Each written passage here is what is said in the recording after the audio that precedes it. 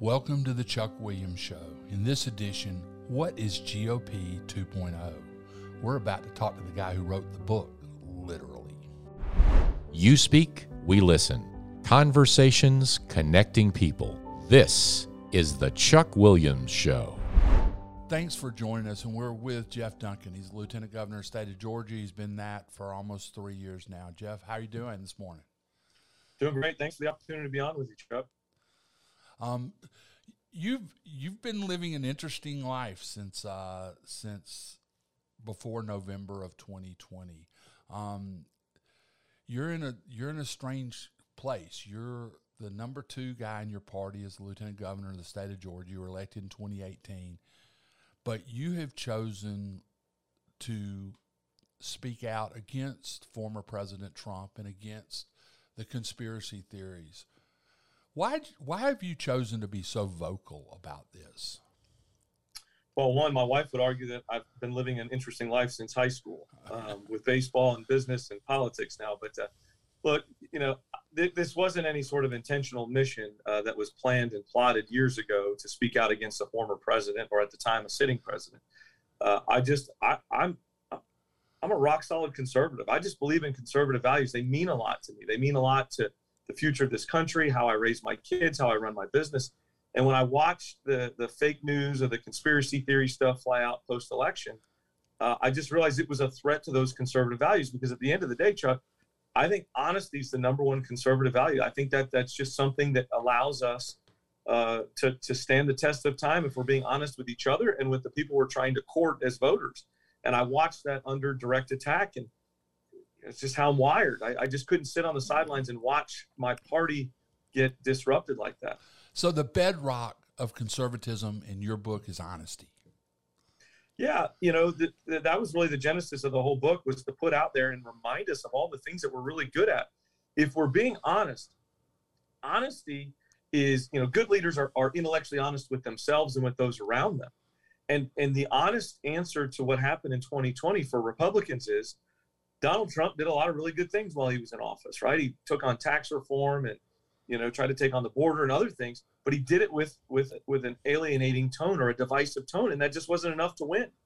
That's being intellectually honest, and we've got to change gears on that.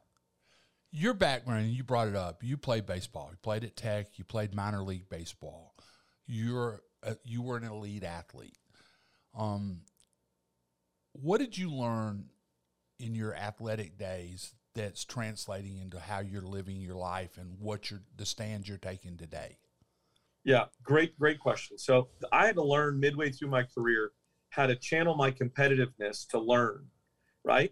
So early on, when I was in high school and college and the early levels of the minor leagues, I could just get really pumped up and throw fastballs by people. And then as you got higher and higher and higher, you realize, look, you got to actually be able to be good at this. You got to throw strikes and change speeds and have a plan and study. You had to learn from your losses. And that's when I really became a much better pitcher. And that really was a big part of the book and the movement, right? This isn't just about a book, GOP 2.0. This is about a movement. And it's about learning from our losses so that we eventually become even better. And that's really where I'm at this point. What's the best team you ever played on? What was the best team you were ever part of for that one magical season? Yeah, no doubt about it. The 1994 Georgia Tech Yellow Jackets team. I was a freshman. We had Nomar Garcia-Parra as our shortstop, Jason Varitek as our catcher, Jay Payton as our center fielder, who, by the way, statistically was the best hitter on that team. We went to the College World Series, and we made it all the way to the national championship game, and unfortunately got beat. But I've never played on a team that talented in my life. So you know a thing or two about being on a team. Why, outside of great players? I mean, great players do make great teams, but there's also other things involved, chemistry. Why was that team so good, and why was it a team? Yeah, I think it's because everybody had, and look, I've had this experience with other teams too throughout the minor leagues, and both on the positive and negative side of this. When the team plays together and wants to win, more so than they want to be the man, then I think you actually get to, you achieve your full potential as a team. What we're watching play out in the Republican Party is, I played on teams like this before, where one person's individual ego or goals or initiatives were bigger than the cumulative win. And that explains Donald Trump. I mean, look, I was not shocked or surprised by a single word that came out of his mouth on Saturday in Perry, Georgia. I just wasn't shocked, right? Even the pseudo endorsement of Stacey Abrams? I wasn't shocked because I've seen that coming for the better part of a year, right? I've seen the selfish, self-centered approach. This isn't about conservatism for Donald Trump anymore. This is about saving face and trying to off-gas his own failure. He missed the layup with nobody around him because he just was too concerned with poking people and instead of talking about what he did well or what the party could do in the future. And so it didn't shock me. Unfortunately, it didn't shock me. But it certainly got the attention of people all over the country. I mean, GOP 2.0, the book and the movement, Donald Trump did us a huge favor by being so outlandish with his behavior and his words about Stacey Abrams. I mean, anybody in their right mind understands that Brian Kemp is the most conservative governor in Georgia's history. If that's where you align yourself politically, then you should vote for him. There's no way in the world we should confuse that with bringing Stacey Abrams into the fold as a true conservative. But Donald Trump did because he cares about one thing, and that's saving face. You know what's interesting? I was not there Saturday night. I had a chance to cover. I wasn't either, by the way. I was at a concert in a venue in downtown Columbus that was brand new. It was spectacular. You, I think, were at a ball game, weren't you? I was, and then I had to drive down to on Sunday. I had to get up and come down to Savannah for a Senate caucus retreat. But one of the things that stood out to me, if you go back to 2018, you won the Republican primary and then won the general election. Essentially, the biggest fight was in the primary.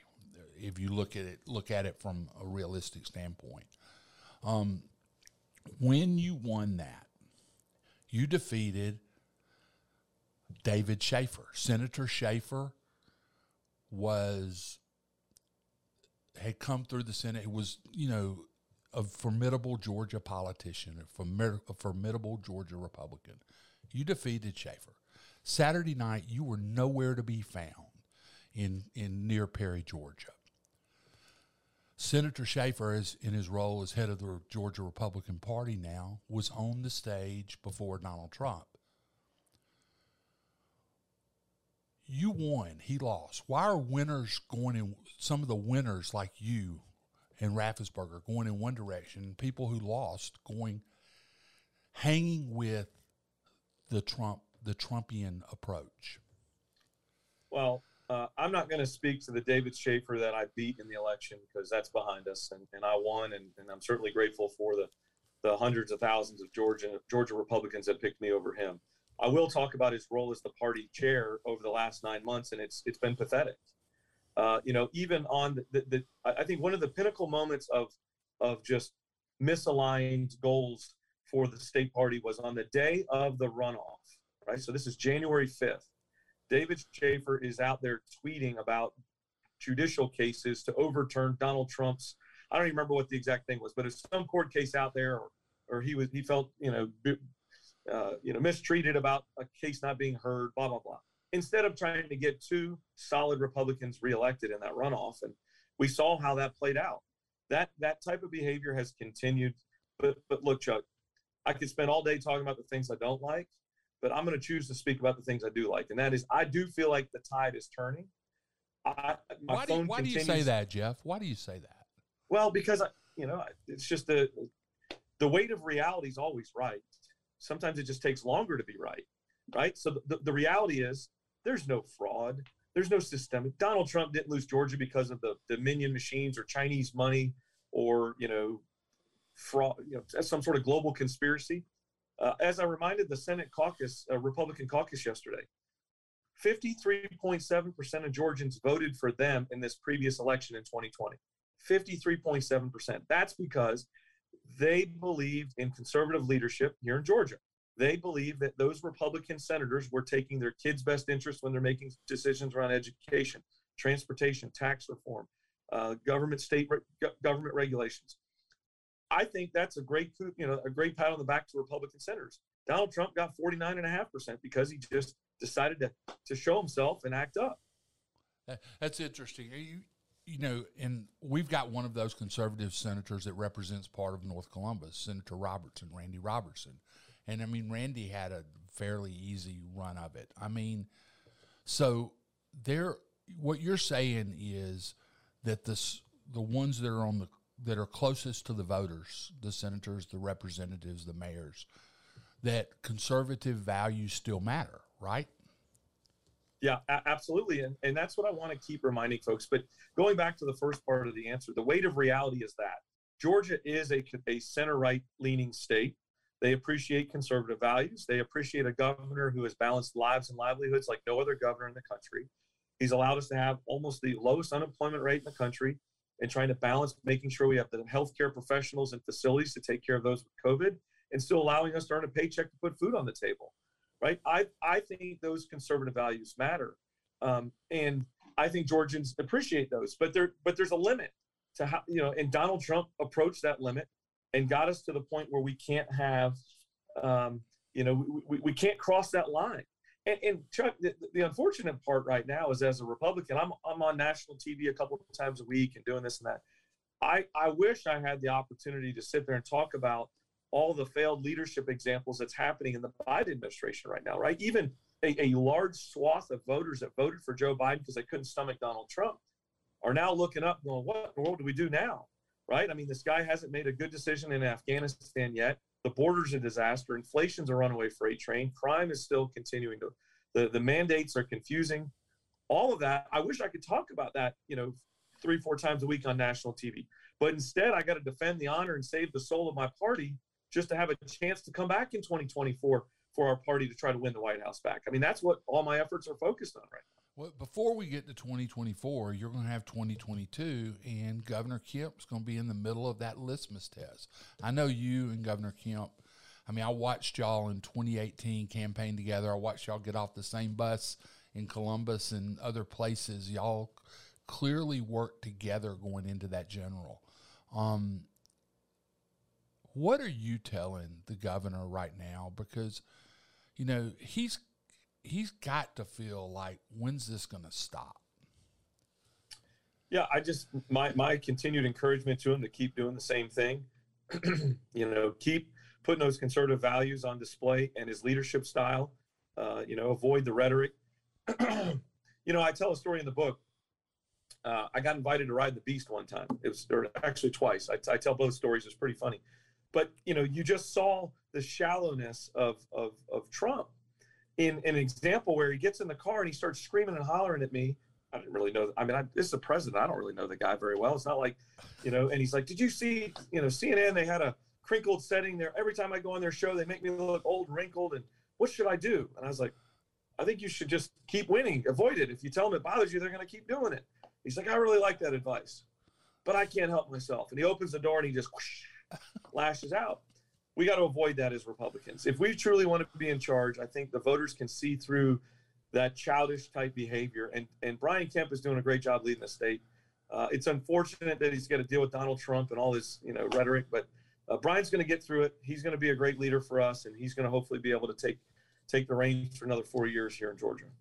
I think if we have a Kemp-Abrams matchup and going into November, it's about a year away. If we're in that campaign season this time next year, that could be an epic campaign. I mean, that could be something that ends up in the history books. Don't you agree? Yeah, yes. We seem to have a knack for doing the history books thing with elections here in Georgia the last year or so. But, look, good leadership, I think, is really the ultimate goal of an elected official. And sorry about that. I was getting a call. Good leadership is about, is really what I think we're elected to do. And Brian Kemp's doing that every day. I want to talk about another conservative. I want to talk about Brad Raffensperger. He got another letter last week from former President Trump, asking him to overturn the results from November of 2020. Somebody says Brad Raffensperger to you. What's your immediate response? Conservative. I served with Brad in the House. We actually he sat right behind me. I used to tell him he used to cheat off my paper. Super conservative, right? I mean, our conservative ratings over in the House were just off the charts. Right, we were probably in the top 5% of conservatives with our voting records. In fact, when we were running for office, we were often accused of statewide office for being too conservative to hold a statewide elected office. Brad Raffensperger's a conservative. He's a very successful entrepreneur. He's a solid family man. I mean, this guy is exactly what the Republican playbook says. This is what you're supposed to, look and act like. The only thing he did was he didn't take Donald Trump's bait and try to lie to America and turn an election, legal election. That's it, right? And that goes to this whole shallow vetting process that Donald Trump's got going on now. They keep talking about this record number of people that he's endorsing around the country. His endorsement request or his endorsement application has one question on it. It doesn't ask, do you believe in limited government? Have you voted to protect the Second Amendment? Do you believe in, all these, criminal justice? Do you believe in all of the Republican the litany of Republicanism? Right. The only question it asks is, were you with me on the conspiracy stuff? Yes or no? If you check yes, you move to the next level. If you check no, you're off the table. That's it. That's, as somebody sitting here watching and has covered politics for almost 3 decades now, that's nuts. I mean, that doesn't make any sense unless, I've never seen a Republican act like that. No, and that, look, I'm an optimist. My wife says that, I'm more than the glass half full. I think my glass is running over, right? Okay. Here's where my optimistic mentality comes in. I think that helps us. This unhinged behavior is accelerating a movement towards GOP 2.0, which is just a better pathway forward. It's not a new party. It's a safe place for solid conservatives to call home. The folks that are with us on 10 out of 10 issues, the folks that are with us on 8 out of 10 issues, call this home and try to put a party back together to try to put our leadership back on display at both the national level, the state level, and at the local level. I mean, Chuck, the crazy part about the next couple of election cycles is there's going to be mayor's races in Kansas and, all types of races, city council races all across the country. They're going to be determined on whether or not you believed or publicly supported conspiracy theories. That's crazy, right? That's not what Republicans are about. I encourage as many folks as they can that are trying to figure out, are Republicans real? Forgive us for this temporary moment of insanity. We're going to get our act together. We're going to be back at it. But I believe Donald Trump's unhinged behavior is accelerating the movement towards a GOP 2.0. And I'm watching the fruit of it, right? The book is being well received all over the country. People are going to GOP2.org and signing up from literally states from every corner of the country. I'm watching it play out. I wish it happened tomorrow. It's going to take some more time, but we're headed there. So you're not going to see, in Georgia, you get elected lieutenant governor, and it is traditionally an 8-year job.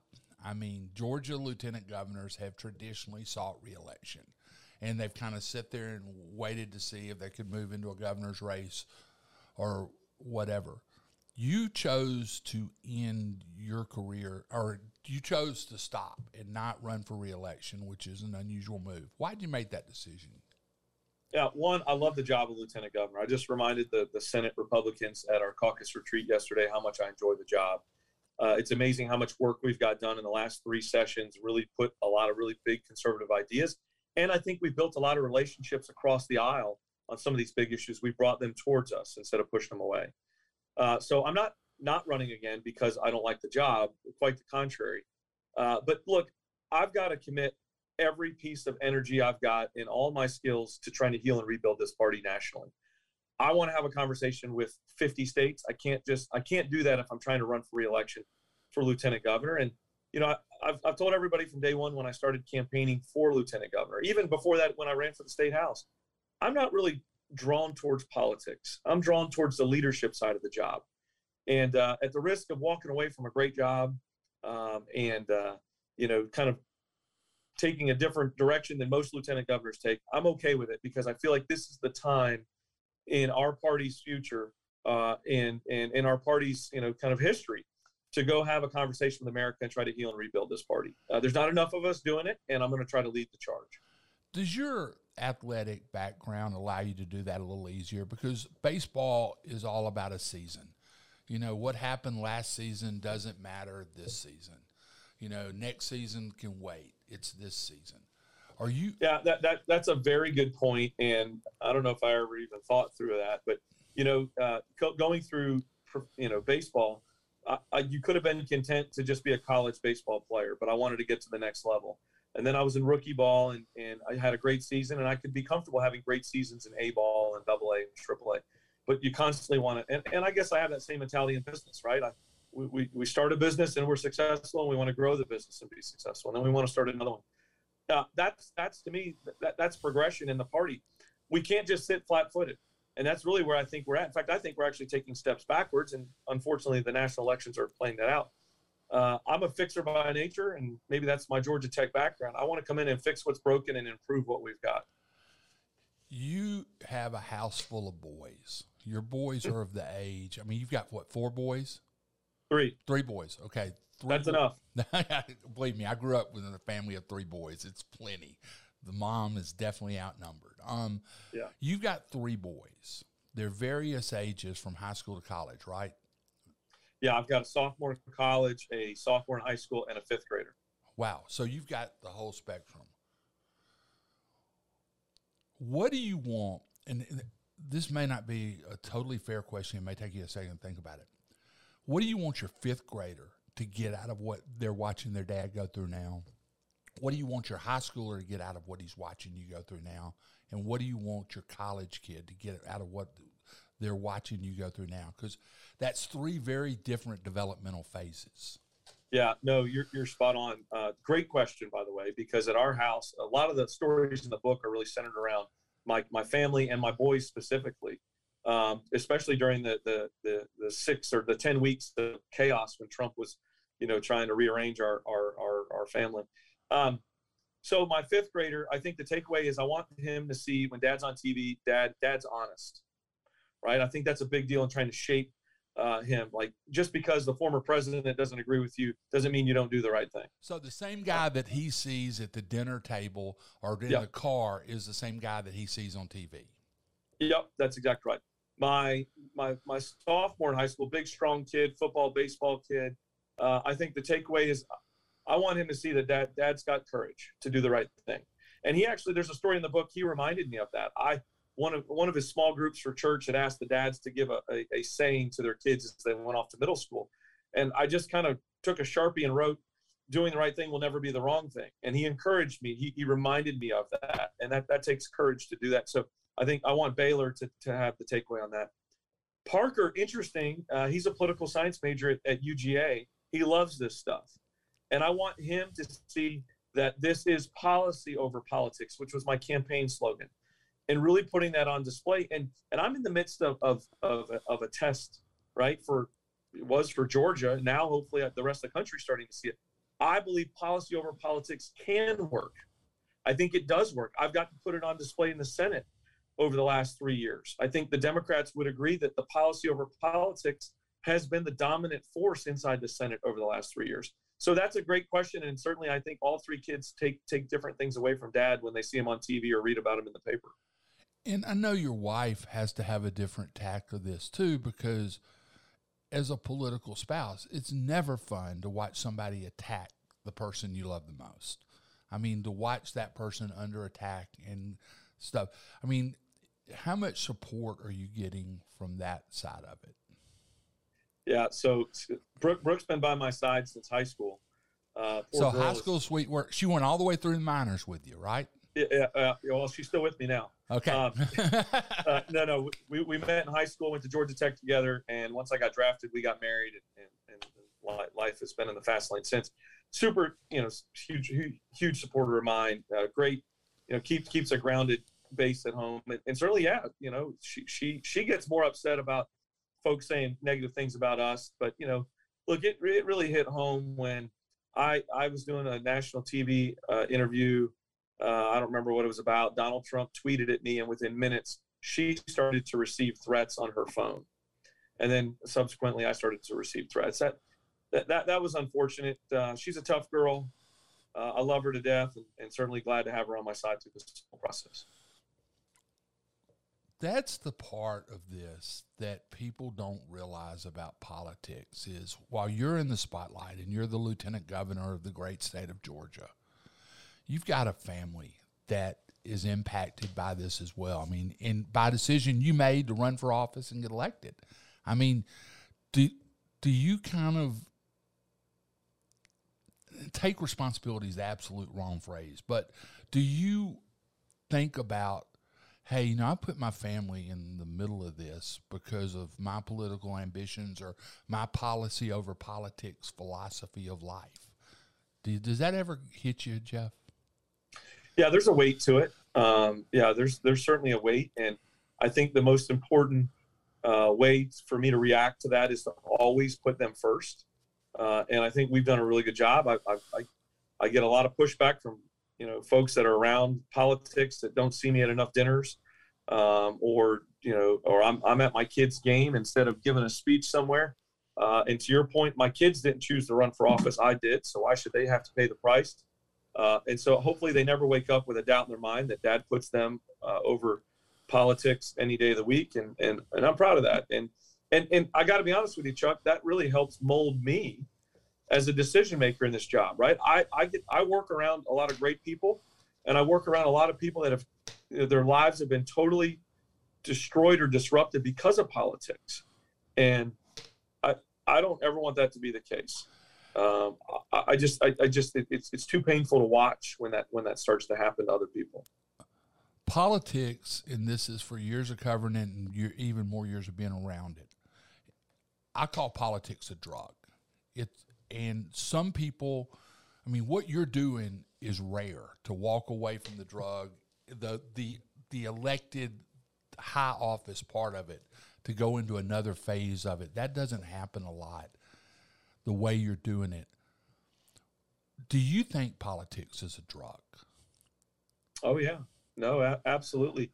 And there's a level of addiction to it that, you know, just causes all kinds of chaos and disruption at times. And not everybody's addicted to it, and not everybody's addicted to it in a bad way. Some people are just wired to be politically minded. I'm not, right? I mean, I understand politics, but I'm not drawn towards it.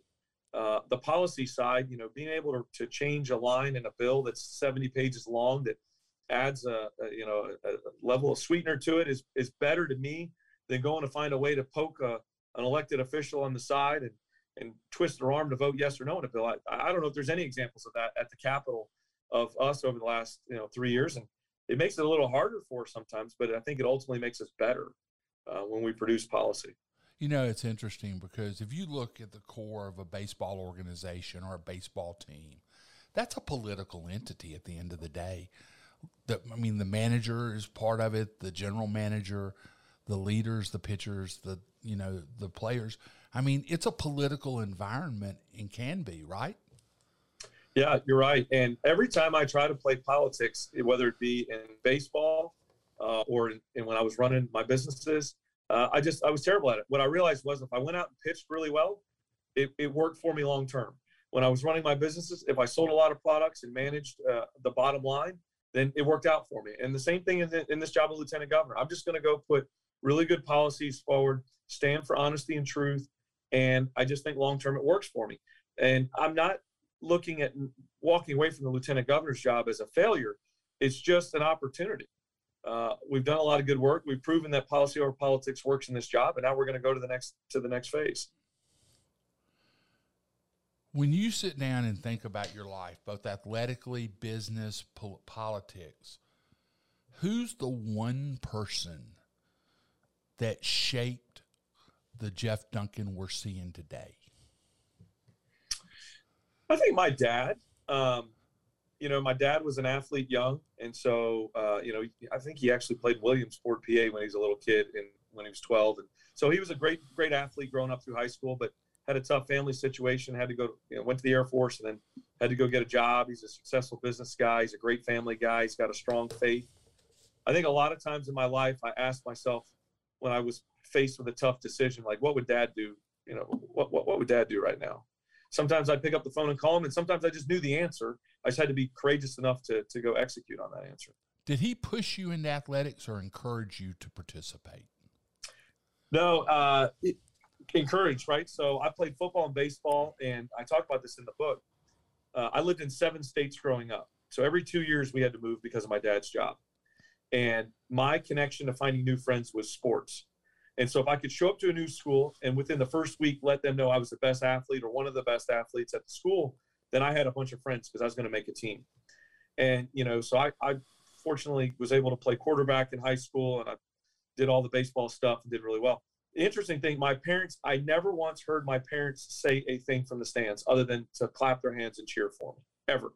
I never heard them speak up to an umpire, a coach, a bad call, nothing.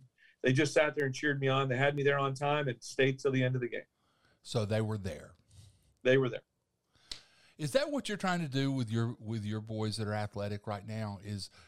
Are you modeling the behavior your dad and mom showed when you were coming up as an athlete?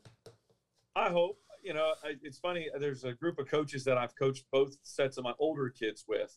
We stuck together for like 6 or 7 years, and my oldest one, I probably wasn't as good, right? I wanted to, kind of and I was relatively fresh out of professional baseball at the time. But yeah, absolutely. Trying to put it on display, right? Just go be who you're going to be. My oldest son, crazy enough as it is, was a really good baseball player, but he got to high school and realized he was an even better golfer. So he ended up playing 4 years of varsity golf and did really, really well. And still is a great golfer to this day. I'm embarrassed to say he just beats the brakes off me when we go play golf. That's humbling, isn't it? Oh yeah. I want to go back to two people we talked about a little earlier in this thing, Governor Kemp and Secretary Raffensperger. I just want to ask you a quick question. How do you think history is going to remember Brian Kemp, and how's history going to remember Brad Raffensperger? Yeah, I think history is going to recognize Brian Kemp as a great leader through a pandemic and through a period of time with social unrest. I mean, I don't know if there's a period of time where a governor has had more kind of massive crisis to deal with at a state level. I think it's going to be very favorable to his decision making, without a doubt. I think Brad Raffensperger is going to be remembered as a man of integrity. Do you still call both of those guys a friend? Oh, yeah, absolutely. Absolutely. What do you say to your Republican friends who are distancing themselves from Raffensperger? Well, he's going to have opposition. I mean, so he's clearly in a battle that's different from Kemp's right now, though Kemp's situation could change. What do you say to the people that are Trumpian, that are throwing the Raffenspergers and the Kemps under the bus right now? Yeah, I mean, I wake up, right? Donald Trump showed his hand on Saturday. I've already known what the hand looks like, but he showed his cards by saying Stacey Abrams should be the governor instead of Brian Kemp. I mean, that's just ridiculous. It's just unbelievable. And look, he's just selfish-natured. The Brad Raffensperger piece, anybody out there, I'm like, look, who do you want to run your election? It's the most honest person out there, or somebody that's trying to fan the flames on an election. I spent some time in the book talking, and I started this as to write a paragraph on this, and I ended up writing multiple pages about what would have happened had we not done the right thing here in Georgia, right? Had Brad Raffensperger, played the Trump card just to win favor, or Brian Kemp had called us into a special session, or I stirred the pot inside the legislature and tried to get us back in there and done all kinds of crazy things. I mean, it would have simply turned into a riot of epic proportion that would have cascaded across the country, literally. What we saw on January 6th would have been a small microcosm of what would have played out if we would have disenfranchised nearly 2.5 million votes here in Georgia that went, unfortunately, for the other party. And so my encouragement to folks, if they're having a problem doing it, is, look, we got to make sure we've got good, honest people running these offices, and both have certainly earned the right to do that, despite the fact that Donald Trump doesn't like what they did. That doesn't make them not a conservative. Did you write the book or did you ghost it? It sounds like you wrote it almost fully.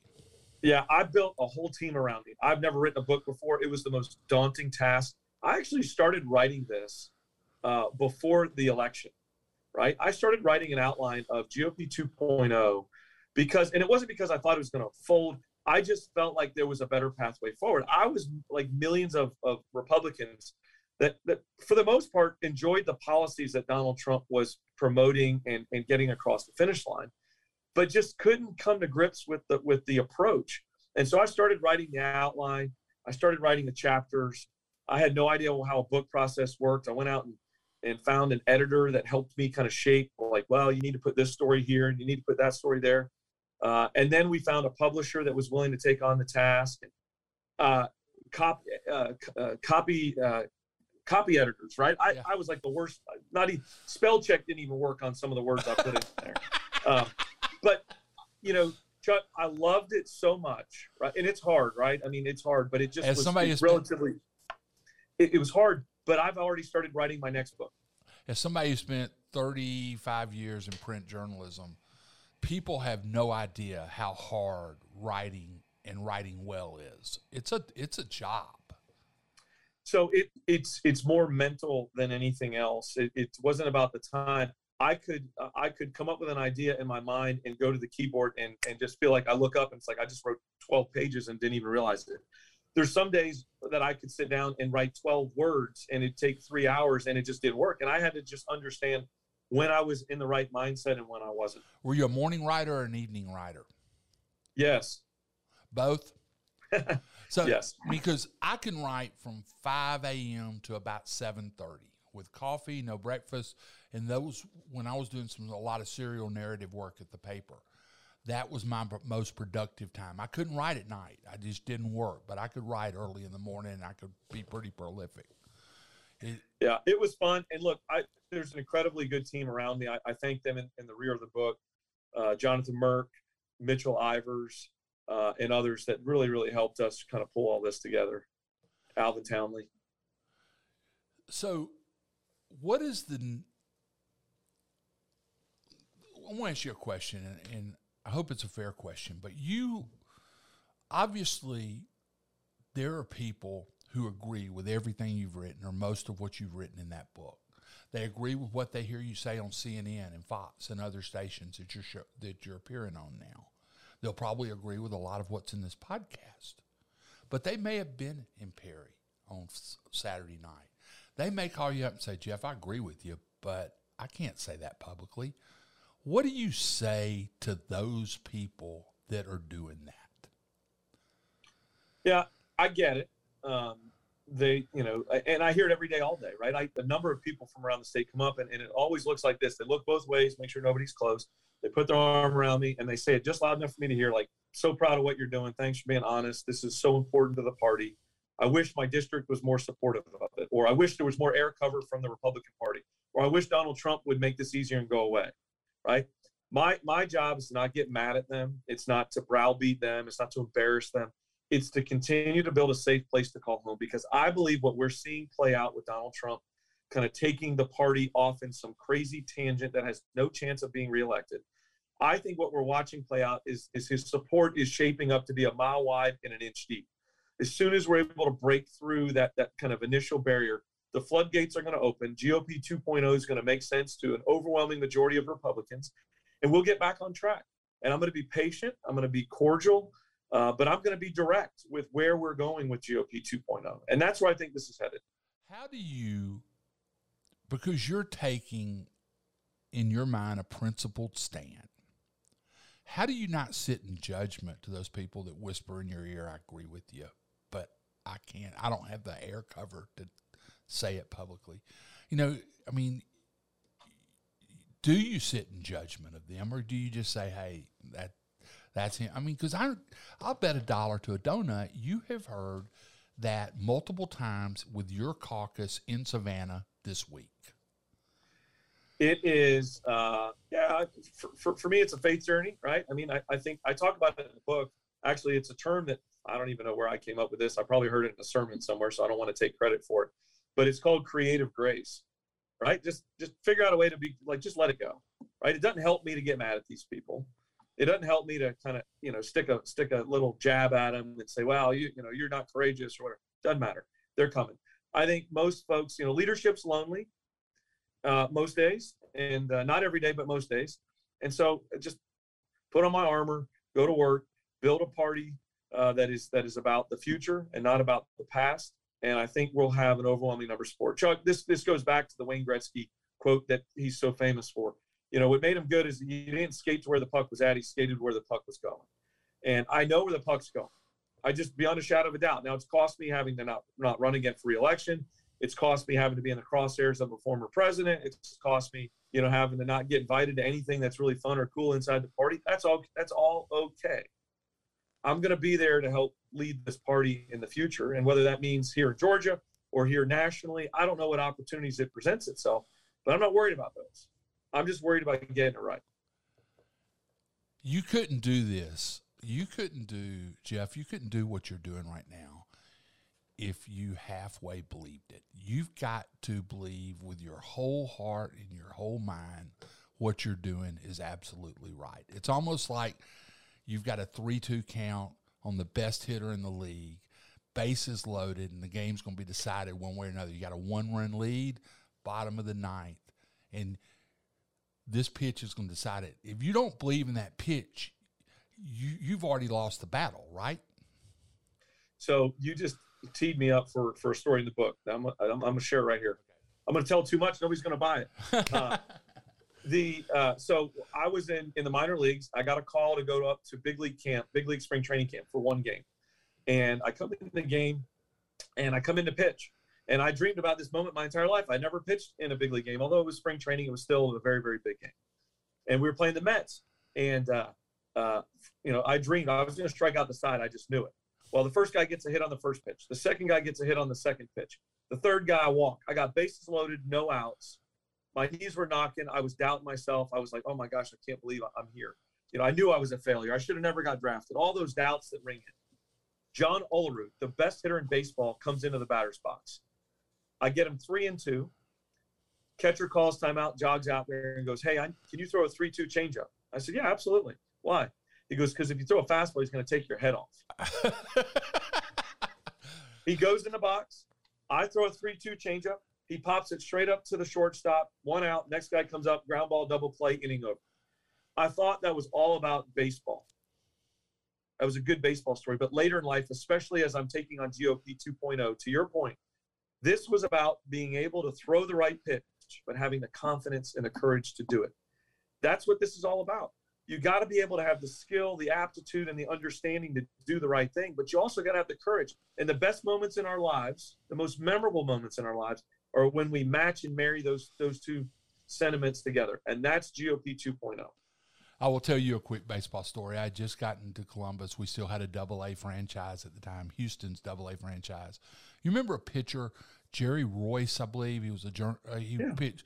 Jerry Royce shows up. He's already out of the majors. He shows up in a Columbus Mudcats box score on a game in Knoxville on Saturday night on the desk.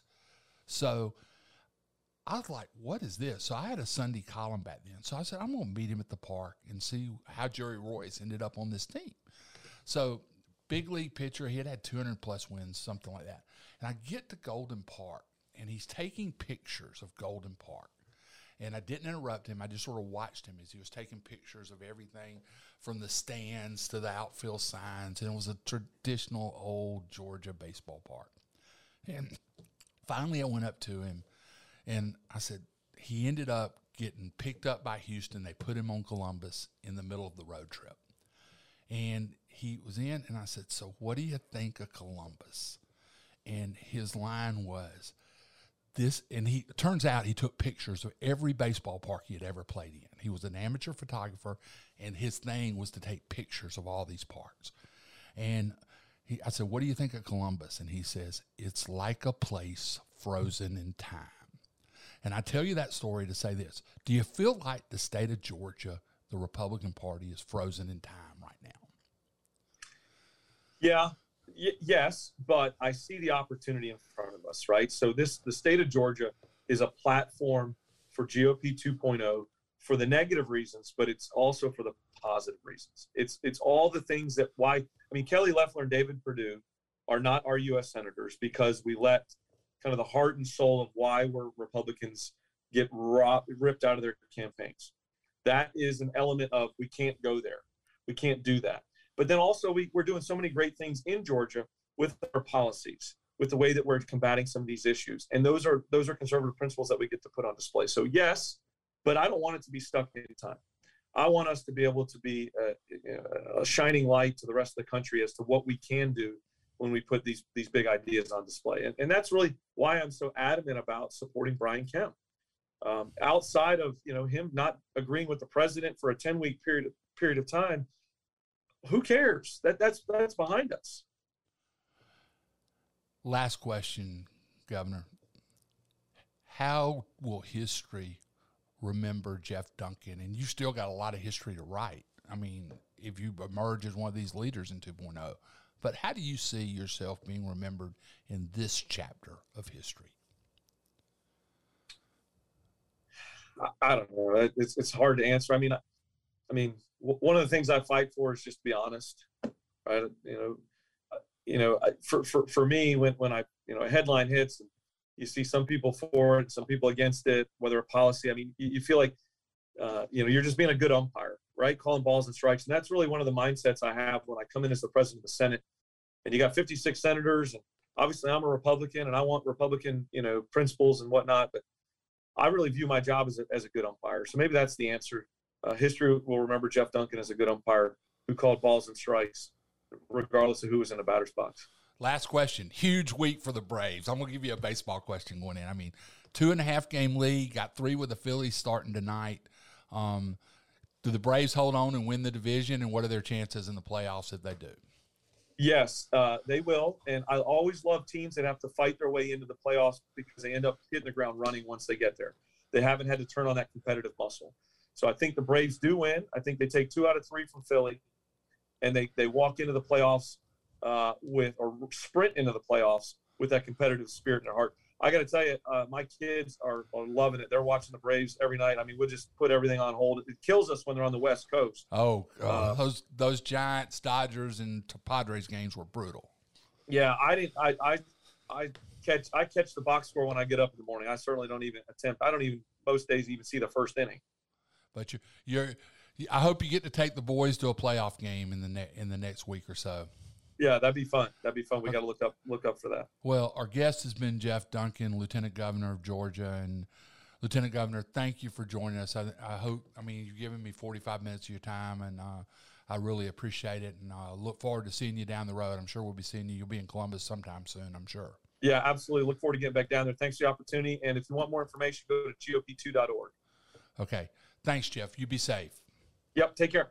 That's it for this week's episode of The Chuck Williams Show. If you want to follow The Chuck Williams Show, you can get it at WRBL.com every Tuesday from 7 to 8, and then it stays on there under the video section of our website. Go to Apple, Spotify, and iHeart. That's where the podcast versions can be picked up, and you can get The Chuck Williams Show on the go. And then on social media, I'm Twitter at Chuck Williams, Facebook, Chuck Williams, WRBL, and Instagram, Chuck Williams 0999. Thanks for listening to The Chuck Williams Show, and I really wanted to interview Lieutenant Governor Duncan. I think Geoff Duncan has a story, Democrat or Republican, Trumpian or not, that all of us need to hear these days. I want to thank the Lieutenant Governor for taking time to be on The Chuck Williams Show, and hope you come back next week. Our guest will be Secretary of State Brad Raffensperger.